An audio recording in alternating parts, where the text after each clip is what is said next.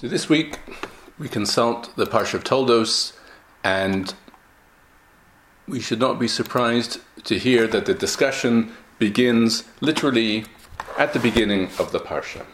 We take a look at the opening, which is in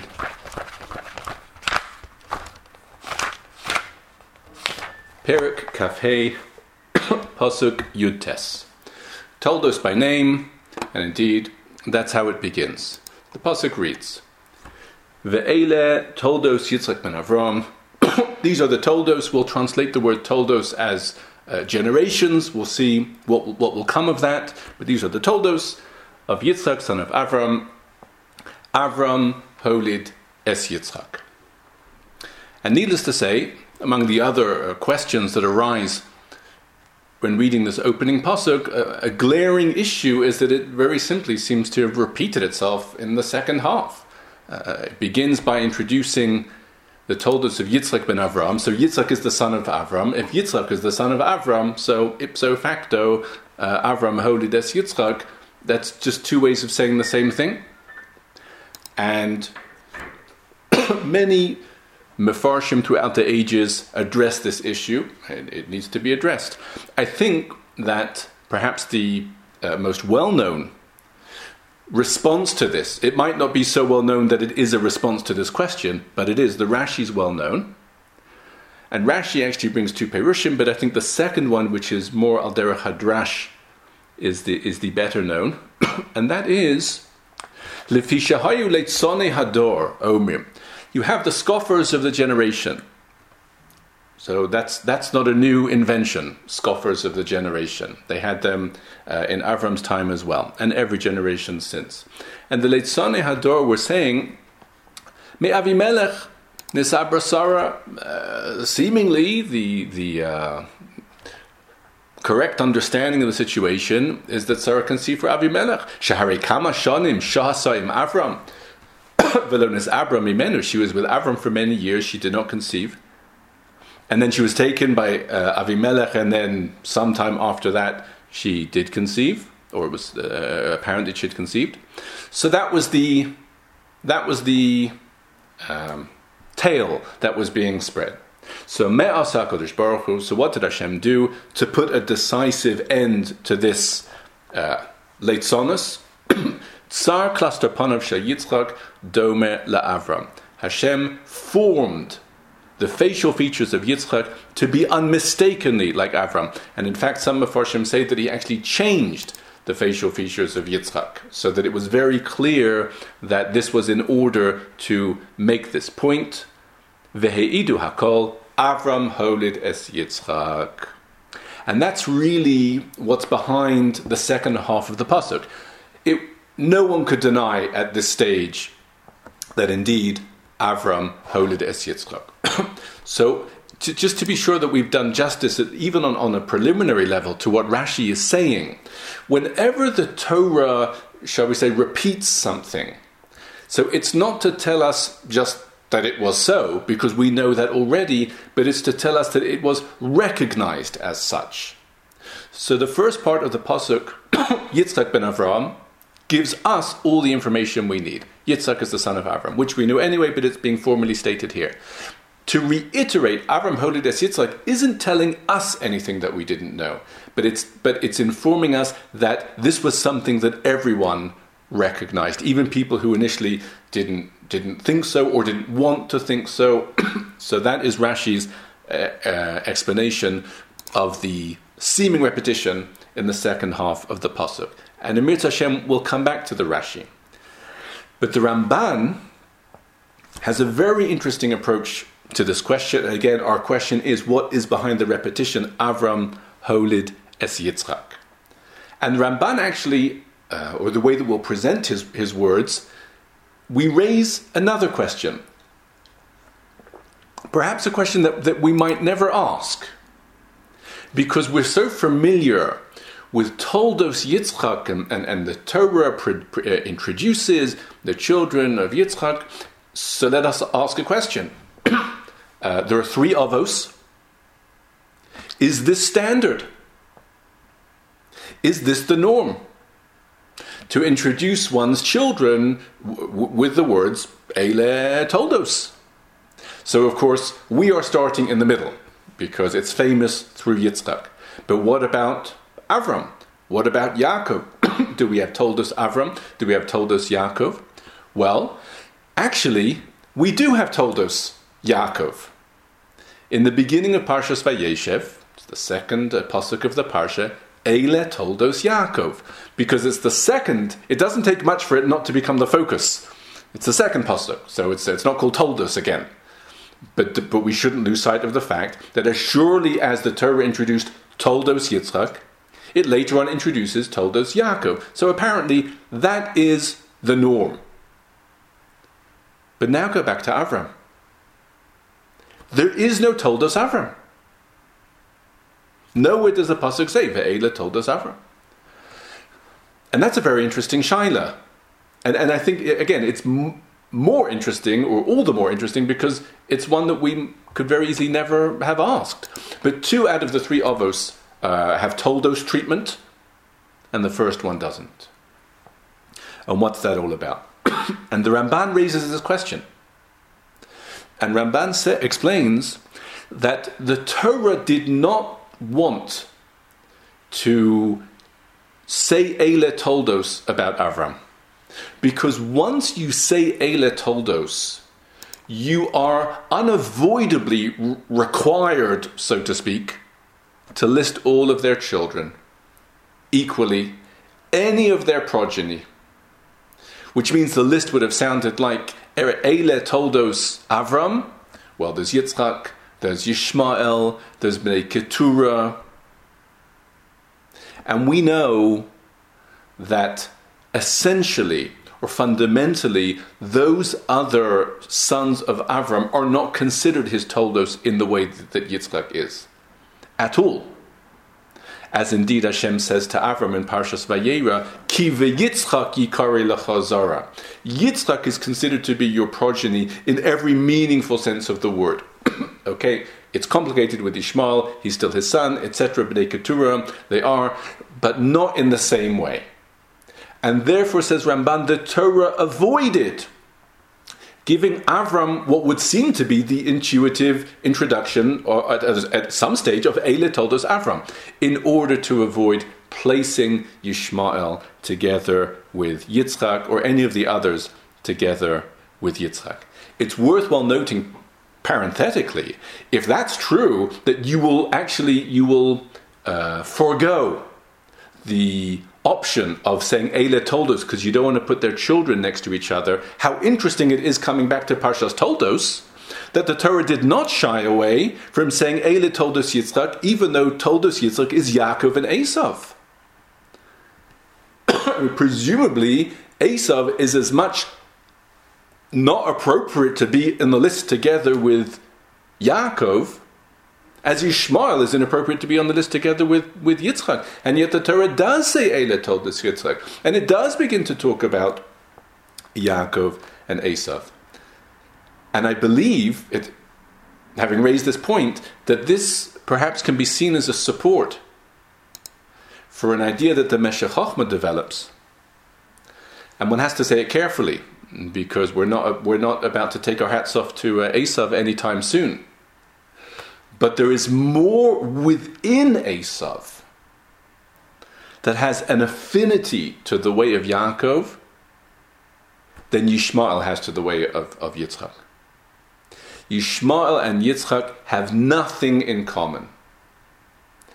Esav and Yaakov, aside from getting into the Parshas Toldos discussions of how much they could have had in common, how much they could have actually been partners of sorts, as many Mefarshim explain, but beyond that, there are many Jewish figures of note who are from Esav, Onkelos and Rabbi Meir and so on and so forth, none to speak of from Yishmael.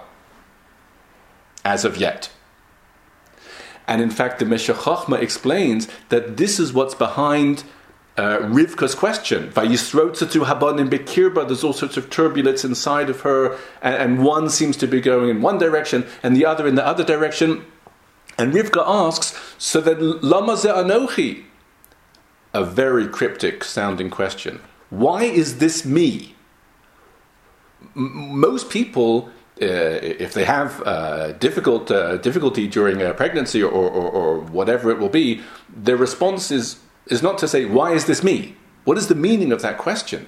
And the answer was, there are two nations in your womb, but how does that answer the question of why is this me? But Meshech Chochmah explains that Rivka was intensely bothered because she perceives a disparity within her two children. And if that's to be the case, so let it be the case. But why is she carrying both of them? Lama ze anochi? Why is this all happening within me? After all, consider, Avram also had two sons before Bnei Keturah, which is much, much later. But in that initial stage, he also had two sons. And they're also very different from each other. They're both sons of Avram, but each one was carried by a different mother. Sarah never had twins. She never had one after the other. Sarah would never carry Yishmael. He's carried by Hagar. Which further highlights the fact that if he's that type of, however one will describe it, drawing off something within Avram that doesn't need to be part of the future of the Jewish people, so then he should be born from a different mother. So why do I have these two inside of me? Let the one who's not so good be carried by someone else. And the answer to that question is, Shnei goyim bevitnech. No, there are two nations of distinction. And in fact, Rashi gives examples of each.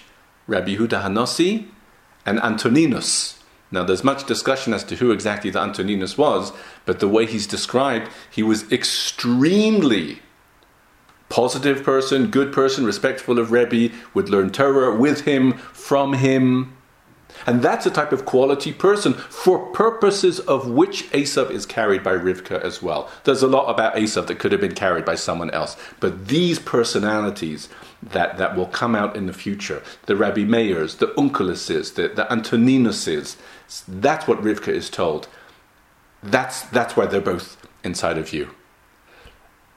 We add, again, parenthetically, but with very thin parentheses, apparently there are no such personalities in Yishmael that had him, made it worthwhile for him to be carried by Sarah. So that's just an absolute separation, and never the twain shall meet. But be that as it may, that is borne out by what the Ramban says. The Torah doesn't want to say Eile Toldos Avram, to get back to the trunk of our discussion, because it doesn't want to put Yitzhak together with Yishmael. They have nothing in common. But it didn't shy away from saying Eile Toldos Yitzchak, even though that would lead to somehow placing Yaakov and Esav vis-a-vis. I believe that presages to a certain degree the idea of the Meshech Chochmah. In any event, where are we left? Avram is left without a Toldos now. He's left without Toldos treatment, for reasons that we said, because we don't want to mention Yishmael. But is he completely excluded from what Toldos is meant to denote? Says Ramban, no. This is the meaning of the second part of the pasuk. Again, and the second part of the pasuk is, it begins, Yitzchak is ben Avram, Toldos Yitzchak ben Avram, but then goes back and says, Avram begat Yitzchak. To what end? What new information is being told to me? This is the Toldos. Apropos of presenting the Toldos of Yitzchak, it then goes back and says, and where does Avram fit in? Avram begat Yitzchak, with the very telling implication of Yitzchak and Yitzchak only. That's the way to do it. If you introduce Toldos Avram, you have to mention all of them. But if you introduce him as the patron of Toldos Yitzchak, so then you can place him only with Yitzchak as his progeny, and that's what the Torah does. So we see there's much discussion happening here, even in Rishonim, to understand the second half of the pasuk. But from Rishonim to Acharonim, to the great Reb Leib Mintzberg Zatzal, passed away really just a few years ago, one of the great Parshanim of our time. And he has quite something to say in response to this question. Again, why repeat Avram Holid es Yitzchak? I know that. Just get on with telling me the Toldos. Says Reb Leib Mintzberg, the second half of the pasuk, Avram holid es Yitzchak, is the beginning of Toldos. It is the beginning of the description of Toldos Yitzchak. In other words, we will present it in form and then go back to explain what it means. The way to understand the two parts of the pasuk is, these are the Toldos of Yitzchak ben Avram, colon, first among the Toldos of Yitzchak is Avram holid es Yitzchak. Now what does that mean? Well, it brings us to ponder the meaning of the word Toldos itself. We gave a rather, I think, safe translation earlier on, the generations, which could mean anything. But what does Toldos actually mean? Well, as we know, Rashi will generally say that Toldos means children. Okay. And there are Mefarshim likewise who say that. Ramban, Ibn Ezra. So Toldos means children. That's one school of thought. There is another approach, which is headed by the Sforno, that when you describe someone's Toldos, you're describing their life experiences. Or what happened to them, what happened with them, what happened to them. Because they're also a kind of a Toldos, because they are what was born of them. As the pasuk says in Mishlei, Ma yeled yom, what will the day bear? The events are the offspring of the day. And a person's significant events are the offspring of their life.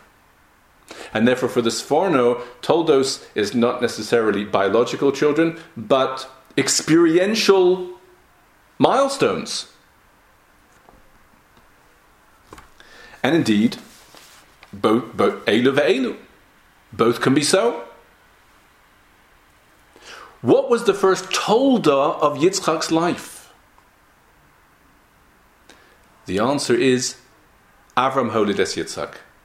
That was the very first significant event of Yitzchak's life. Now here, of course, we need to pause, because obviously one's birth is always the beginning of quite some significance to one's later development. But it's never normally called a Tolda, because that's really just how things begin. It's hardly a significant event within one's life, it's just simply what one's life begins. Or to put it slightly differently, you can't start celebrating milestones if you don't have any mileage left yet. So if this is day one, so then it's not yet a Tolda in terms of a significant event. But for Yitzchak it was. Why? Because Yitzchak was born of a miracle. Avram holid es Yitzchak. Avram is too old to have children, Sarah is too old to have children, so b'derech hateva Yitzchak should not exist. But exist he does, and born he is. That's a significant, that defines him. And indeed, it's parenthetically, but very interesting to note, the Gemara states that Avram, in celebration of the birth of Yitzchak, minted coins. Yatzulo munitin ba'olam. It's a Gemara in Baba Kama, Peites. He minted coins. To what end? Because when something very special happened, certainly in those times, nothing else would really A, survive, or B, get the message across other than money. If you mint a coin, money circulates. It's pirsumei nisa. And the Gemara says that on one side of the coin was written the words Zaken and Zakena, right? The elderly man, elderly woman, too old naturally to have children, and yet and they did have children. And it was to be Mefarsim the Nes. The money was circulated. As we know, money talks. And in this respect, it tells the story of the miracle. So this is why, says Evlei Binsberg, it's such an elegant parshanut explanation of how our pasuk goes together. When you realize the significance of Avram begetting Yitzchak. So if you're introducing Eile Toldos, Yitzchak ben Avram, Tolda number one is Avram holid es Yitzchak. And what's very interesting is Rav Mintzberg goes back now to Rashi. Because Rashi, as we read earlier on, it's the Leitzoni Hador, and they don't believe it, and they think it's from Avimelech until there's a miracle, and everyone says, Avram Holi Les Yitzchak. That is very clearly a drash explanation. There's no question about it. But what Reb Leib Mintzberg often is intent on pointing out is that if you have a pshat explanation of something and then a drash explanation, the drash is not a completely different approach. It's an emanation or an elaboration or further elucidation of what the pshat is saying. It's not that the word has, so to speak, a split identity. And if you look at it from a pshat way, it means A. But if you look at it from a drash way, it means something completely different. No, pshat and drash are not the same. But one is an emanation from the other. And here too, says Rav Mintzberg, if you understand that the pshat in these words, Avram Holid es Yitzchak, is, see how significant it is, how noteworthy it is that Avram begat Yitzchak, even though he was old, etc. And that, on a pshat level, that is the first of the Toldos. So then the medrash that Rashi brings about Leitzoni Hador is actually an elaboration on that very theme. Because Leitzonim, who are the first to disbelieve what they don't want to believe, so they had a field day with this. But it's all about this very point. Avram Holid es Yitzchak, or no, until the end, a miracle occurred which required them to fall back in line and agree that Avram Holid es Yitzchak. So that whole medrash really is episodically elaborating on the pshat meaning of Avram Holid es Yitzchak. So these are some wonderful comments which are presented by Reb Leib Mintzberg in the Sefer Ben Melech. From there, we move on a little bit further into the parsha to the section of the sale of the Bechorah, the sale of the birthright.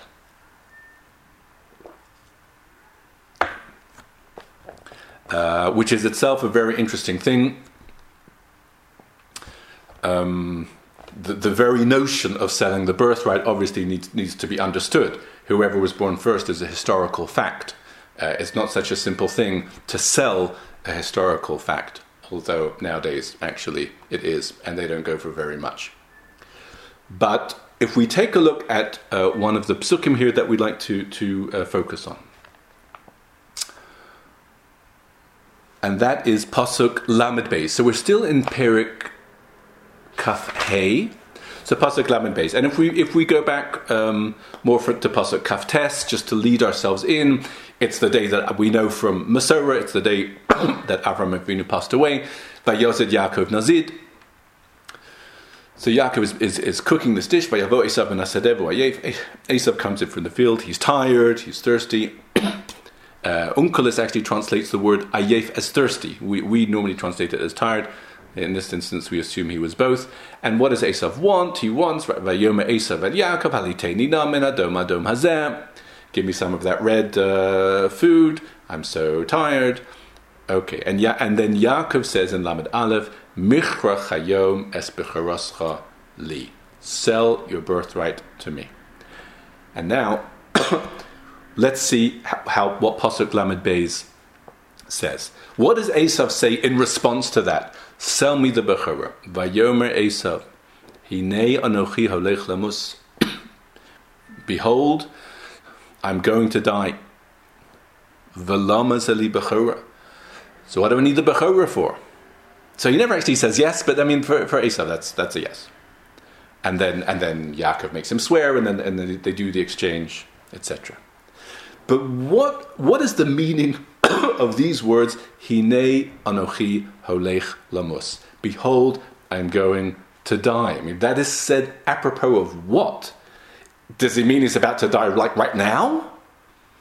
I mean, as tired as he might be, or as hungry as he might be, if a pot of lentils will see him right, so he's not really dying. So it just seems to be like a very over dramatic way of saying, I'm so hungry. And Esav comes in, it's like a whole theatrics, give me some of that red pottage, ere I die. And he's not going anywhere. If you're hungry, have something to eat. And again, Rishonim deal with this question. What is the meaning of these words, behold, I'm going to die, and how are they part of what's happening here? But the Gemara says in Maseches Bava Basra, in the end of the first perek, that actually this was a religious statement, or more correctly, a non-religious statement. Because it is with these words, says the Gemara, that Esav kofar b'tchias hamesim. He denied the concept that the soul exists beyond earthly life and will come back again, the dead will come back again, tchias hamesim, resurrection of the dead. In other words, according to the Gemara, Hinei anochi halech lamus means I'm going to die, meaning I'm going to die, and when I do, that's basically the end of it. So I don't need the Bechorah, because the Bechorah is really more for spiritual development, which I might have accrued later on. But I do not subscribe to a later on, so I don't need the Bechorah. I may as well get whatever I can for it. That's how the Gemara explains. And what we need to understand, because the Gemara, it just explains it, that he denied Tchias HaMesim on that day. Which almost makes it sound like until that day, he did subscribe to it. But then he stopped. And the question is, why did he stop? And I would like to present a very important idea, which begins by addressing this issue, but of course then it expands to other things. It's formulated by many, but the formulation that I wish to bring for a very specific reason is that of one of the great Rosh Yeshiva. It was my Rosh Yeshiva, in fact, I had the zchus of learning under him, who passed away just a couple of weeks ago. His name was Rav Baruch Mordechai Ezrachi.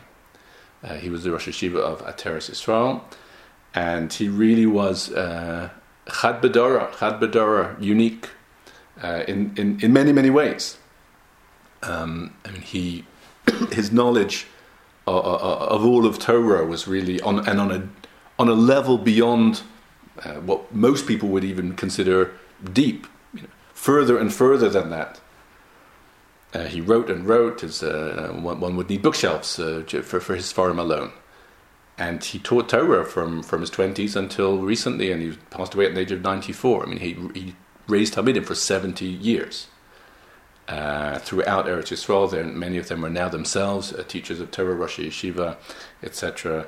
And I was privileged to have a special relationship with him. I'd like to say the yeshiva was an Israeli yeshiva, but he had a soft spot for chutnikim, so of which we all took advantage.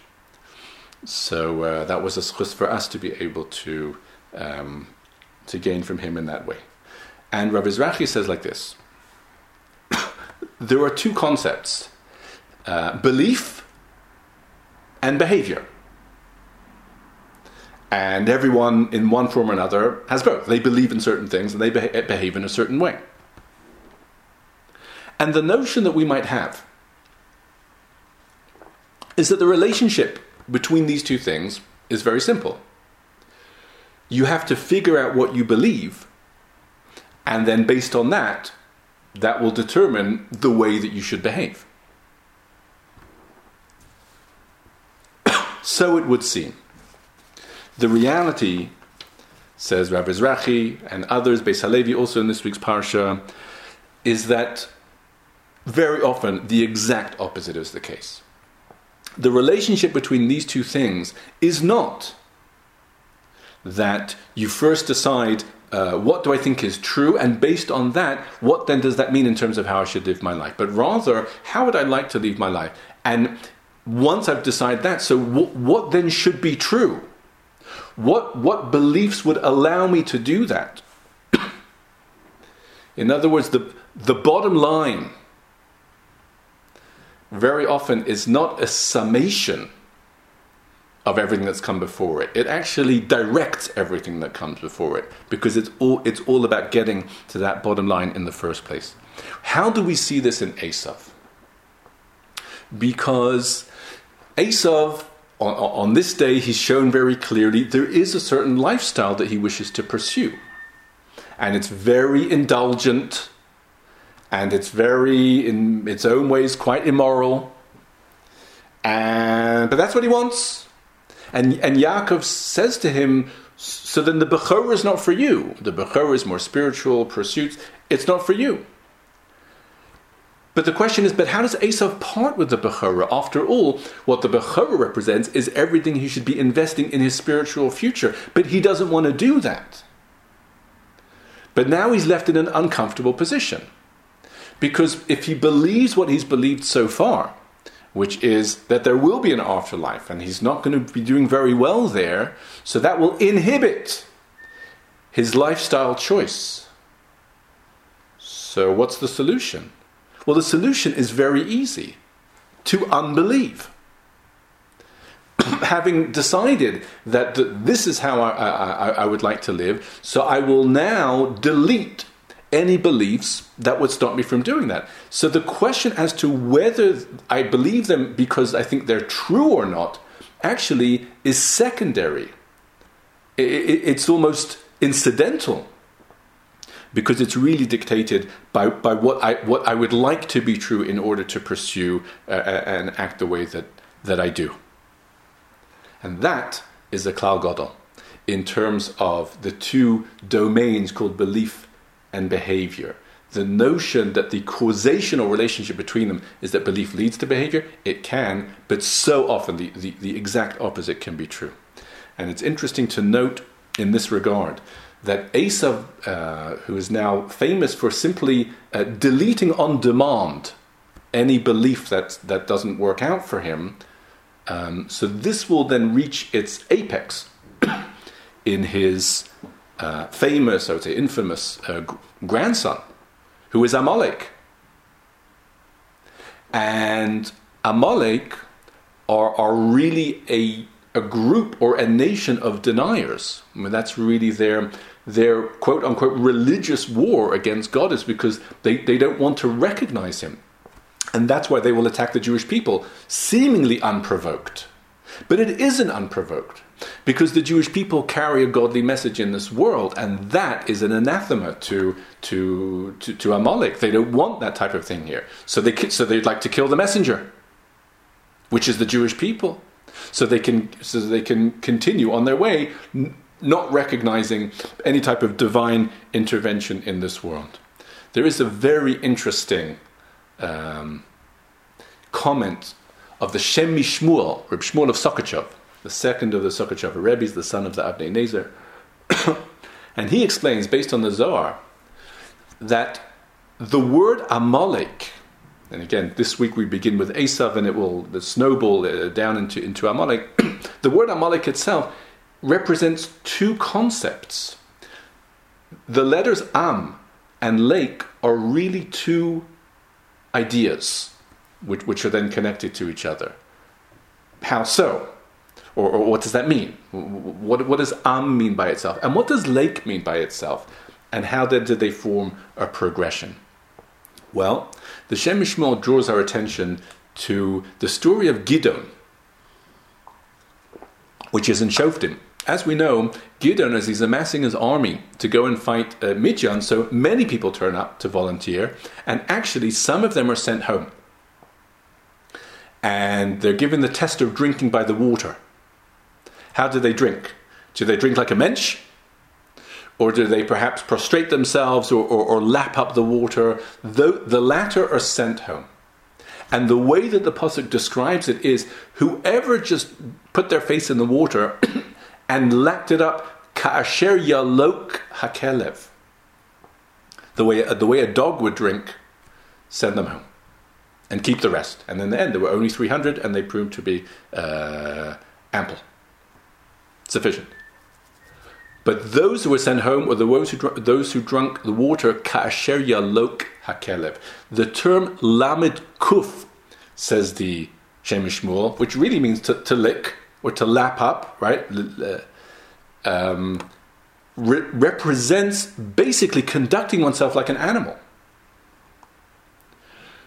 And that's what Amalek would like to do, meaning they do not wish to be inhibited. They do not wish to be answerable to anyone. They do not wish to be restrained by any value, certainly the notion of higher accountability. All they want to do is get to lake, to lamed kuf, to act however they want. There's just one problem. They know that it's not right. And if you're the original Amalek and you grew up, you know Yitzchak, and you might know Yaakov, and you might know all sorts of other things which will inhibit you, which will stop you from acting in this lake type of way. Kasher yalok hakelev. So now what do? It's almost like you know too much. So what's the solution? How do you get to the second part, to the lake of Amalek? Lahavdil, conveniently for us, not the lake, the body of water, but to act in that way. The answer is, what gets you there is Am. Am will get you to lake. And if that sounds a little bit enigmatic, we'll explain. The word Am, although we normally translate Am, its primary translation is a nation, of course, but the word Am means something else. The word Am means dim. Amum. Amum means dim. Or in Eicha yu am zahav. How could it be? The gold was dimmed. The problem is, if you have a bright clarity of a certain truth and it stops you acting in a certain way, all is not lost. You know what you can do? You can dim your awareness. And then it's not a factor anymore. You can, if you know something which stops you from acting as you'd like, you can unknow it. You can put it in the dark. You can have it recede from your consciousness, from your awareness. And the irony is, you consciously remove it from your consciousness. But that's no bother. And therefore, through through dimming their awareness, darkening their awareness, dimming on demand, of anything that would, of any truth that would stop them acting the way they would like to act, so then Am leads to lake. And that is Amalek. And that really, in a sense, is a perfection of the art that was given to them by their grandfather Esav, because he is the first one to say, up until now, I believed in this idea. It's not convenient for me to believe it to be true anymore, and therefore I am hereby rendering it untrue, as far as I'm concerned. Nothing changed in terms of the truth of the matter, but it's not worth it for me to recognize it as being true anymore. And that's the beginning of Amalek. Indeed, there is a forerunner of this, and it really is a fascinating idea to develop. Becomes before Esav. We find it in the form of Lot. At a certain point, Lot and his, or Lot's shepherds more correctly, are arguing with Avram's shepherd. This is back in Parshas Lech Lecha. What's it all about? Well, Rashi explains. Lot's shepherds, or they got the directive from Lot. The animals can graze wherever they want. In whoever's field they want, it's completely fine. Now they were confronted by Avram shepherds. You're stealing. That belongs to someone else. It's not right. But Lot defends himself. Lot explains his position. You know why I'm allowing my animals to graze wherever they want? Because the land has been promised to Avram's descendants, which he doesn't have any. So I stand to inherit Avram. And I'm effectively, therefore, just taking an advance on my inheritance. And that's his defense. So again, Lot says, the land's been promised to Avram's descendants, of which he does not have. So effectively, I'm his heir, and as the heir to the land, so I'm taking an advance. I'm allowing them already to graze where they want. That's Lot's explanation of his position. What is so fascinating about that explanation is that what is it based on? It's based on Hashem's words to Avram. Currently, the land is owned by the Canaanite and the Perizi and whoever. So the notion that that anyone that will change ownership is based on Hashem's promise to Avram, which was, your descendants will inherit the land.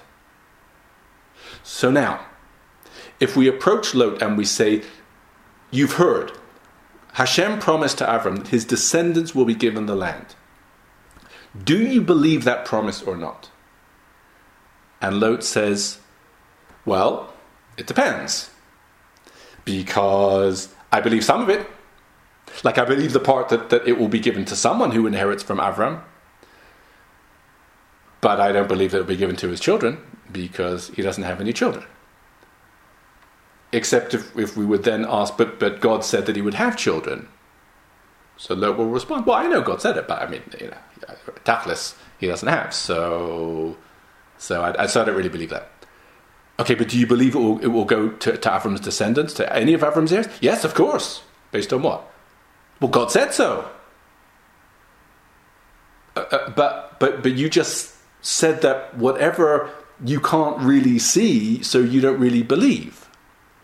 In other words, in order to sustain his position, Lot has to apply a combination of belief and denial in the very same sentence. Believing that which is good for him, namely Avram's heirs will get, rejecting that which is not good for him in the very same sentence, namely that Avram will have children. And the moral of the story is, Lot gets it. And from his point of view, the logic is ironclad. And he doesn't realize that it's a contradiction. Because what's guiding the whole issue here is not whether he believes, what he believes or not. It's what will allow his animals to graze wherever they want.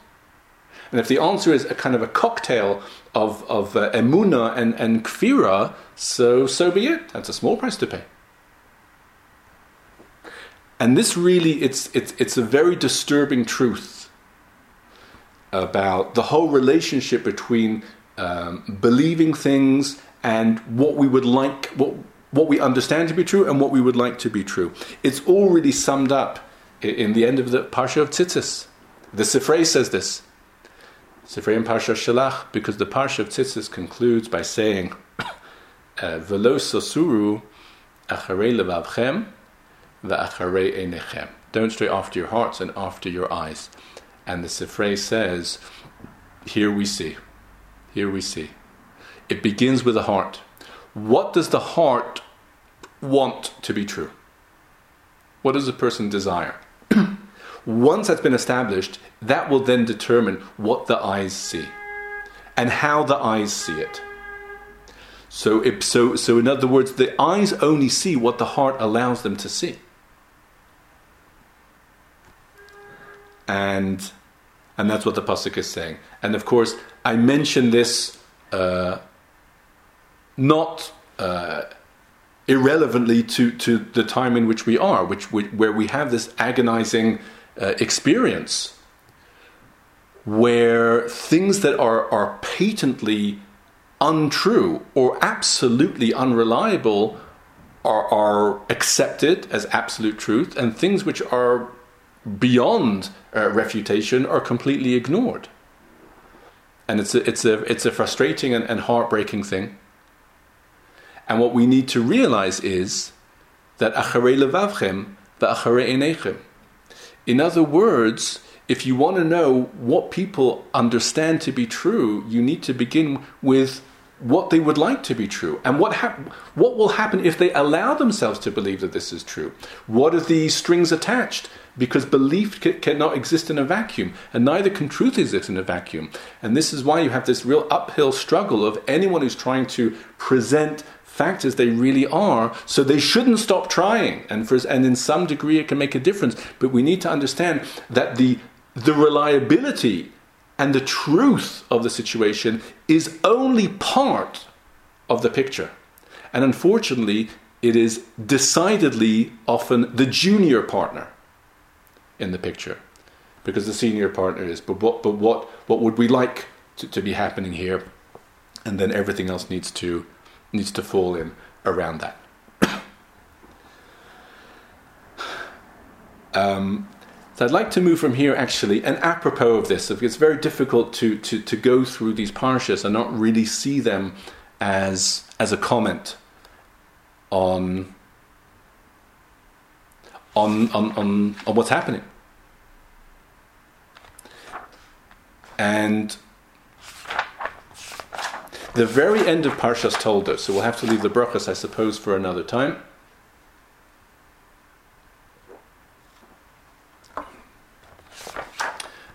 So how does it? But this comes from the brachos. In other words, Yaakov got the brachos, and then Yaakov's been sent away, and how does it conclude? The two final psukim. Vayar Esav ki ra'os benos Canaan be'enei Yitzchak aviv. So Esav sees that the daughters of Canaan they were evil in his father's eyes because Yitzchak sent Yaakov away and said, "Get out of Canaan, go to Haran." And if you're sent to Lavan's house, that means Canaan is bad. And therefore Esav takes further action. Vayelech Esav el Yishmael. Vayikach es machlas bas Yishmael ben Avram achos nevayos al nashav lo isha. So he marries again. It's very interesting how Parshas Toldos ends. Esav basically gets married, and that's the end of the parsha. And how is this in fact a conclusion of the parsha? Well, the pasuk seems to, on this very, very straightforward level, to be telling us that he sees that the daughters of Canaan are not really so good, so he wants to maybe try and do the right thing. Interestingly, he doesn't divorce his two Canaanite wives, or he keeps them. He just adds, the daughter of Yishmael. But there is a comment of the Vilna Gaon,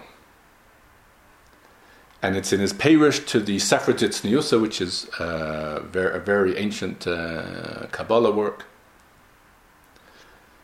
And the Gaon says that the events at the end of Parshas Toldos, the marriage of Esav to Yishmael, is actually the beginning of a move against Yaakov getting the brachas, against the Jewish people succeeding in their mission, in their existence, in their endeavors, and all of these things. Because as we know, Esav has his own issues with Yaakov. Halachahi, Esav soneh leYaakov. With all that we said, that there are good people that come from Esav, that is not. I mean, Esav himself is not partake of that. And then Yishmael has his issues, and they both really are not part of the future of the Jewish people. But there's animosity there, and each one has their own approach. And each one has their own characteristics. And when they meet, and when they get married, so it is a merging of those characteristics. And this can be understood in a number of ways.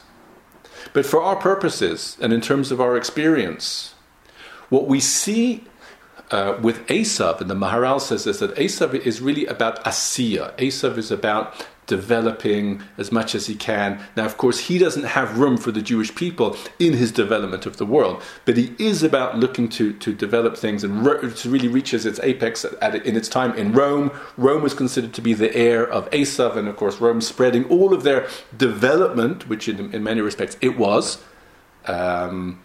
wherever they could go. Not much was forthcoming from Yishmael. And so, but what does Yishmael represent, on the other hand? They have a certain faith that will justify whatever they do, and therefore, in a sense, there's no stopping them. There's nothing that they won't do. And indeed, Yishmael, as opposed to saying that I listen to God, it's more that God will listen to me. Yishmael, because whatever I do, he will have to sign in on it because it's being done in his name. So there are no rules that are given to me. And when the two get married, so what you have, in a sense, is the organizational side of Asiya, of Esav, which then meets up with the fanatical side of Yishmael. And then you have a terrible situation. Because if Yishmael was left to himself, and he never came into contact with this, so there's a limit to what he could do. But if he's armed with the development from Esav's side, so you have now this terrible combination. Because for Yishmael himself, there is no structure, and there are no boundaries. There is, it's from a couple of weeks back, but I cannot not mention it. It's in Parshas Vayera, where Hagar and Yishmael are sent away from Avram's house. And it reaches a certain point where Yishmael, he's deteriorating, and Hagar distances herself from him. Now the Pasuk says she distances herself, she says, I can't bear to see him die. But the way the Pasuk describes the distancing from him is Harchek Kim Tachavei Keshes. 2 arrows' lengths, that is the flight of an arrow, 2 of those away from Yitzchak. Why is it phrased in that way? Why is she distancing herself from Yishmael that distance specifically? And the Bartanura, who's famous for his perush on the Mishnayos, but he also has a concise perush on Rashi's commentary, in fact. So he says, he cites Mefarshim, that Hagar sees that Yishmael he's deteriorating. He's losing his equilibrium. But he's an archer. He has a quiver full of arrows. There is no telling what he might do. And Hagar is afraid that if she's too close to him, he will shoot her. He might start unleashing arrows all over the place. And therefore, she places herself out of harm's way. Because when Yishmael gets into that gear, no one is safe, not even his own mother. And as we know, unfortunately from our own experience, she was right to be afraid. Because it's only a secondary concern. All the directions that Yishmael is capable of shooting. And therefore, what the Pasuk is describing really is this very formidable combination. It's a potent combination of organization and destruction. Of structure and lack of structure. To move towards this end. But if we can conclude perhaps on a note which really has been intuitively taken up by the Jewish people. And that is the beginning, the end of Parshas Chayei talks about Yishmael. And what does it say in the final words of Chayei Al Pnei Kol Echav Nafal. On the face of all his brothers, Nafal. Now Nafal it can mean to dwell, but Nafal, it does mean that he will fall. And the very next words are Ve'ele Toldos Yitzchak. And the Iker Toldos Yitzchak is Yaakov. And the Balaturim says, Al Pnei Kol Echav Nafal.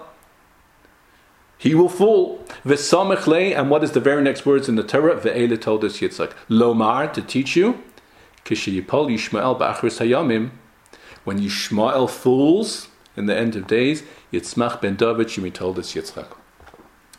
The fall of Yishmael will then lead to the full flourishing of Toldos Yitzchak.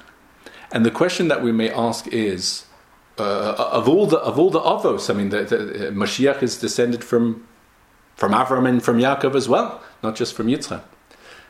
But the Yitzchak factor, what one could say, and really the defining characteristic of Yishmael in these situations is what they're prepared to do in the name of what they believe in, ostensibly, or to whatever degree. And there was no one who perfected what belief in Hashem should be like more than Yitzchak, who was prepared to offer himself as a korban, to allow that to happen, his entire existence to be nullified because of his emunah in, if that's what Hashem wants, and then he's absolutely together with it. He is the symbol, the mentor for the Jewish people of what emunah is. So much is being done in our matzav to help and to each one wherever they can. It's beyond amazing. But part of the triumph of Yishmael is to reclaim what emunah really should be, to out emunah them for all of their treif emunah, which leads them to do things that should never be done and shouldn't even be words for them. So it begins by making sure that we place our emunah where it should be. And that really is why Yishmael falls in the hands of Yitzchak, and the awakening of emunah that really has happened over these last few weeks, and people who are, I would say, baalei emunah. So they should also be involved. Everyone can always go that one notch higher. It's not a question of has, doesn't have. There's many levels and grades. So it should be for us a further strengthening, and through that we should see the complete fall of everything that is wrong with Yishmael b'mehera b'yameinu. Amen.